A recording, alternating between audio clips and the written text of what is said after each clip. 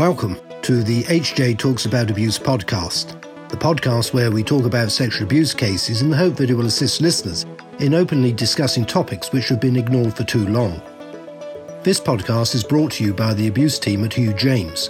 We are lawyers, so we tend to speak about the legal aspects of abuse cases, but we aren't too shy to speak up about the broader issues faced by survivors of sexual abuse too. We hope that you find it interesting, but more than that, if you are a survivor of sexual abuse, we hope that you find our discussion empowering.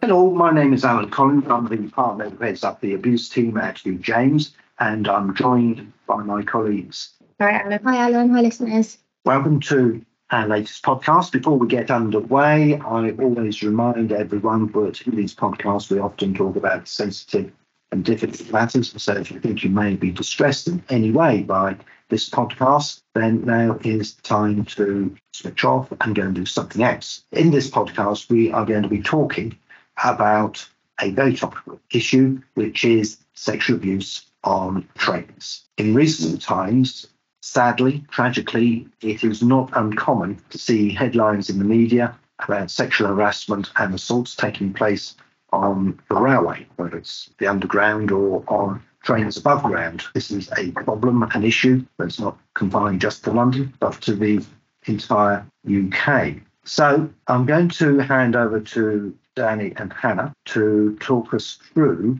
what has been hitting the headlines and why we need to be discussing what is taking place in this podcast. Thanks, Alan. So, as you say, it's a very topical issue at the moment. I don't know about you both, but I've seen a lot of things across social media, whether that's people, for example, on TikTok making videos, calling out someone for sexual harassment on a train. I've also seen a lot of advertisement from the British Transport Police recently in train stations and again on social media, calling it out and putting in extra safety measures. I know they've come out with an app and a helpline which they're encouraging people to save into their phones. So it seems to be, sadly, really topical at the moment. There's been a lot in the media, a lot of different stories of people getting arrested coming off of trains, police meeting them as they're coming out of the station because they've been sexually harassing someone. So it just seems to be quite a big issue at the moment. So there's a sort of zero tolerance approach, quite rightly, to all of this. But do we have any idea as to why this behaviour seems to be increasing, if it is increasing? Well, I think we live in a society now where, I think there's times where you can feel quite afraid to, as a bystander, if you see something get involved. We've seen increases in violent attacks.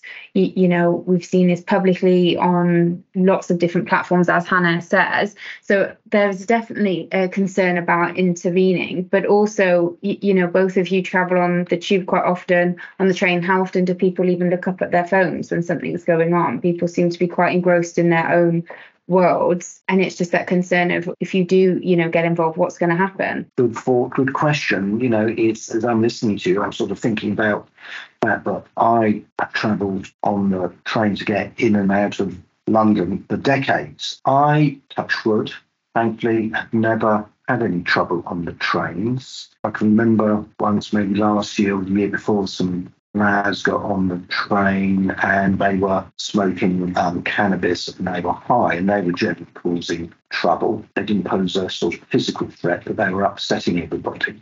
And then there was another time when police had to get someone off the train who was clearly psychiatrically unwell. He was potentially going to cause harm, but I don't think deliberately so. I think he was probably very unwell for that, and that the train had to be stopped to get on to get him on.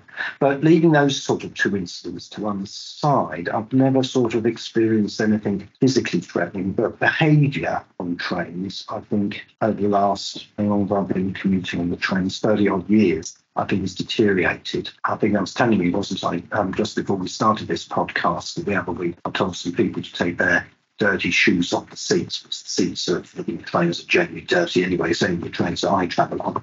And they did, but another passenger said, I ought to be careful in telling people to take their dirty shoes off the seats, because he'd done something similar the other week, telling somebody to take their dirty shoes off the seats, and he'd been threatened. So what do? Do you turn a blind eye? I sort of think, well, you shouldn't turn a blind eye, but I understand the concern is that if you don't turn a blind eye, you challenge bad behaviour and criminal offences, what are you letting yourself in for? So I do understand the dilemma. Anyway, I'm whittling away. As you said, we discussed this before we started recording this podcast, and I said at the time it'd be interesting to see the three of us, our opinions on this, because I travel in Germany by tube, so I don't get on the train that often, but the trains I do get on, especially if I'm going to other cities to see friends, if there's a sporting event, for example, a rugby event, or, you're getting the last late train back from another city to your hometown, you kind of expect what's going to happen is there's a lot of rowdy behaviour and things like that.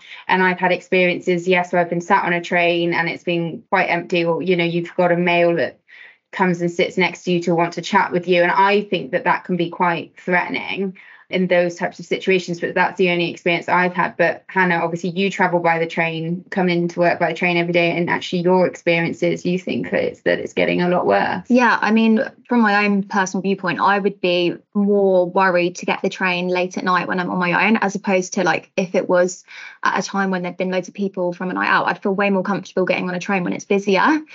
And it's really interesting, isn't it? Like thinking about why it happens, why do perpetrators feel like it's easy to harass someone on the train? Is it because of sort of like the environment? Like if you're on a long train journey, it's quite quiet. I don't know, if you don't see many people, if it's late at night, I'm not sure. I do feel, one of the things I picked up on research for this podcast is that intrusive staring of a sexual nature is considered harassment. And that's one of the most common types of harassment that people do experience on the train. And I have experienced that numerous times. I don't know about you, Danny, as a young woman travelling. I mean, the only personal experience I've ever had is somebody, when I was going to a Christmas party on the tube, went to take a picture under my skirt, under my dress for our work Christmas party. And I knew what he was about to do. So that's the personal experience I've had. But an ex-colleague of mine, there was a man that was masturbating within his trousers on the train, and she reported it. And I never thought that it would get anywhere, but actually this person was then tracked, and it worked out that they could track, if you use your bank card, there was some way that the police were able to track this individual, and this person had been charged with something before, and so he was found and convicted for it. So they're the two instances that I've experienced myself or had someone experience. But I think any form of organisation, and we're talking here about National Rail, but before we've done podcasts on the Transport for London, is that there has to be this zero tolerance approach, as you've been talking about. Yeah, quite funny. So it's not a new thing, as we're listening. I can remember as a child, my parents warned about a particular individual who lived in our village, married man with children and the rest of it. He worked in the dockyard, and they say if he ever stopped you and offered you a lift, don't get in his car. And he had accosted a young woman on the train to work in the railway carriage. And that's why, I probably caught my parents warned, you don't get in the car with him if he stopped and offered you a lift. So it's not a new problem, but it's curious. Why would people want to behave like this on a train towards strangers? But maybe it's the element of what you said earlier, Danny, is when you're on the train, people don't speak, it's very silent, people don't tend to look up from their phones. You feel quite isolated. And I think if you're in a full carriage. Yeah. And I think maybe it's that sort of idea that, well, I can do this because I'm not going to get challenged. No one's going to challenge me as a perpetrator. No one's going to, if I stare at someone, what's someone going to say? If I sit next to someone, I'm just sitting next to them. But obviously they're doing it in such a way that would constitute harassment, but then they've got this easy defense. Also, I think, especially with the clients and the work we do, naturally as individuals, we question our rationale. So I know that if I was sat on a train or a tube and someone was staring at me and making me feel uncomfortable, I would probably question myself. Yeah, I agree. Is this just me being, feeling a bit strange, or is this? Yeah. I feel we naturally question ourselves quite often. And actually, with TikTok and the algorithms, I don't think we get to choose exactly what we're seeing. So I know that when I've seen these TikTok videos come up of people challenging people, my first thought of it is like, gosh, I hope they're going to be safe, how this is going to react, because especially in different parts of the world, crime are increasing, knife crimes are increasing. We see this all the time, you want to be that bystander that intervenes, but then if this was happening in front of me, I think I would still be quite frightened to worry about how this was going to go, especially if it was a male perpetrator. I would feel worried to say something. And I think naturally the public would do. Well, I think this was the very point of, so back in 2021, and it's interesting because I was saying this to you, Danny, this campaign that was launched, it's a national campaign launched by National Rail with BTP, the British Transport Police, and Crime Stoppers charity.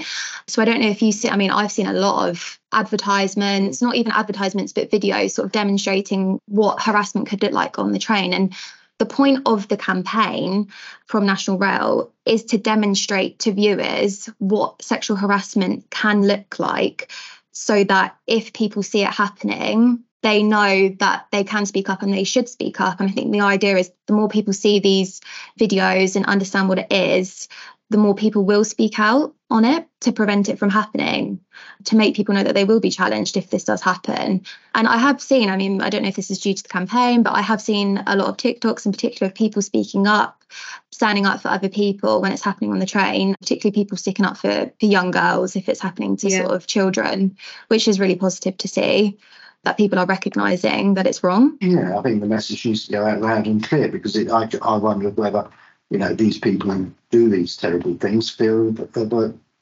they're uninhibited in some way. They're in an anonymous sort of environment, whether it's something that tells them that they can behave in this way. So I think it's absolutely necessary for there to be zero tolerance and for this to be made absolutely clear. You can't behave. I'm not sure if people realise as well that how to report on a train, if they're the bystander and they don't want to intervene, how to report on the train, and that the train, as you said in the experience you had, the train will stop at the next stop and there's normally police there to escort the individual off the carriageway, because we were talking about other forms of transport. If you're on a plane, that there's a zero tolerance in that respect and things like that, anything that raises awareness to the fact that the train will stop and the individual could be arrested is very important. Yeah, and I think especially with British Transport Police, their TikToks, especially if you have a look on their page, they're really making a point of sharing stories how the police turn up instantly. They'll be there at the next stop to intervene, which is really reassuring for people that they will be taken seriously and they will act quickly. And as I said, they've come out with this mobile number 61016, and they're saying to people, save the number in your phone, because if you need to discreetly text it, it's probably difficult to make a phone call. If you see someone getting harassed, you can discreetly text it, and they're saying that police will turn up at the next stop. It's really good. So that's a really, really good positive thing to see. It's a good idea, isn't it? And you have provided some case studies as well that you found, Hannah, haven't you? Which is quite positive as well. Yeah. So, I think the most recent one is a man that was sentenced to a 20-month prison sentence after sexually harassing a victim on the Elizabeth line in London. I think that was August this year, so only a couple of months ago. But yeah, there seems to be a lot of it happening. But as we're saying, a lot of action is being taken against it. So that's really reassuring. Well, thank you for researching this for us, Hannah. I think we'll end up doing another podcast on this down the line when there's probably more statistics and information about how this has progressed. Good. Interesting. Well, thank you very much. And thank you for tuning in and listening to this latest podcast. As always, if you have any concerns or questions, please do not hesitate to contact us. So it's goodbye from me, it's goodbye from Danny, and it's goodbye from Hannah. Bye, everyone. Bye, everyone. Thank you for listening to this episode of HJ Talks About Abuse. You can subscribe to our podcast on iTunes, Spotify, or your favourite podcast player. If you'd like to speak to us about something you've heard today, we'd love to hear from you. Email us at aboutabuse@hjtalks.co.uk.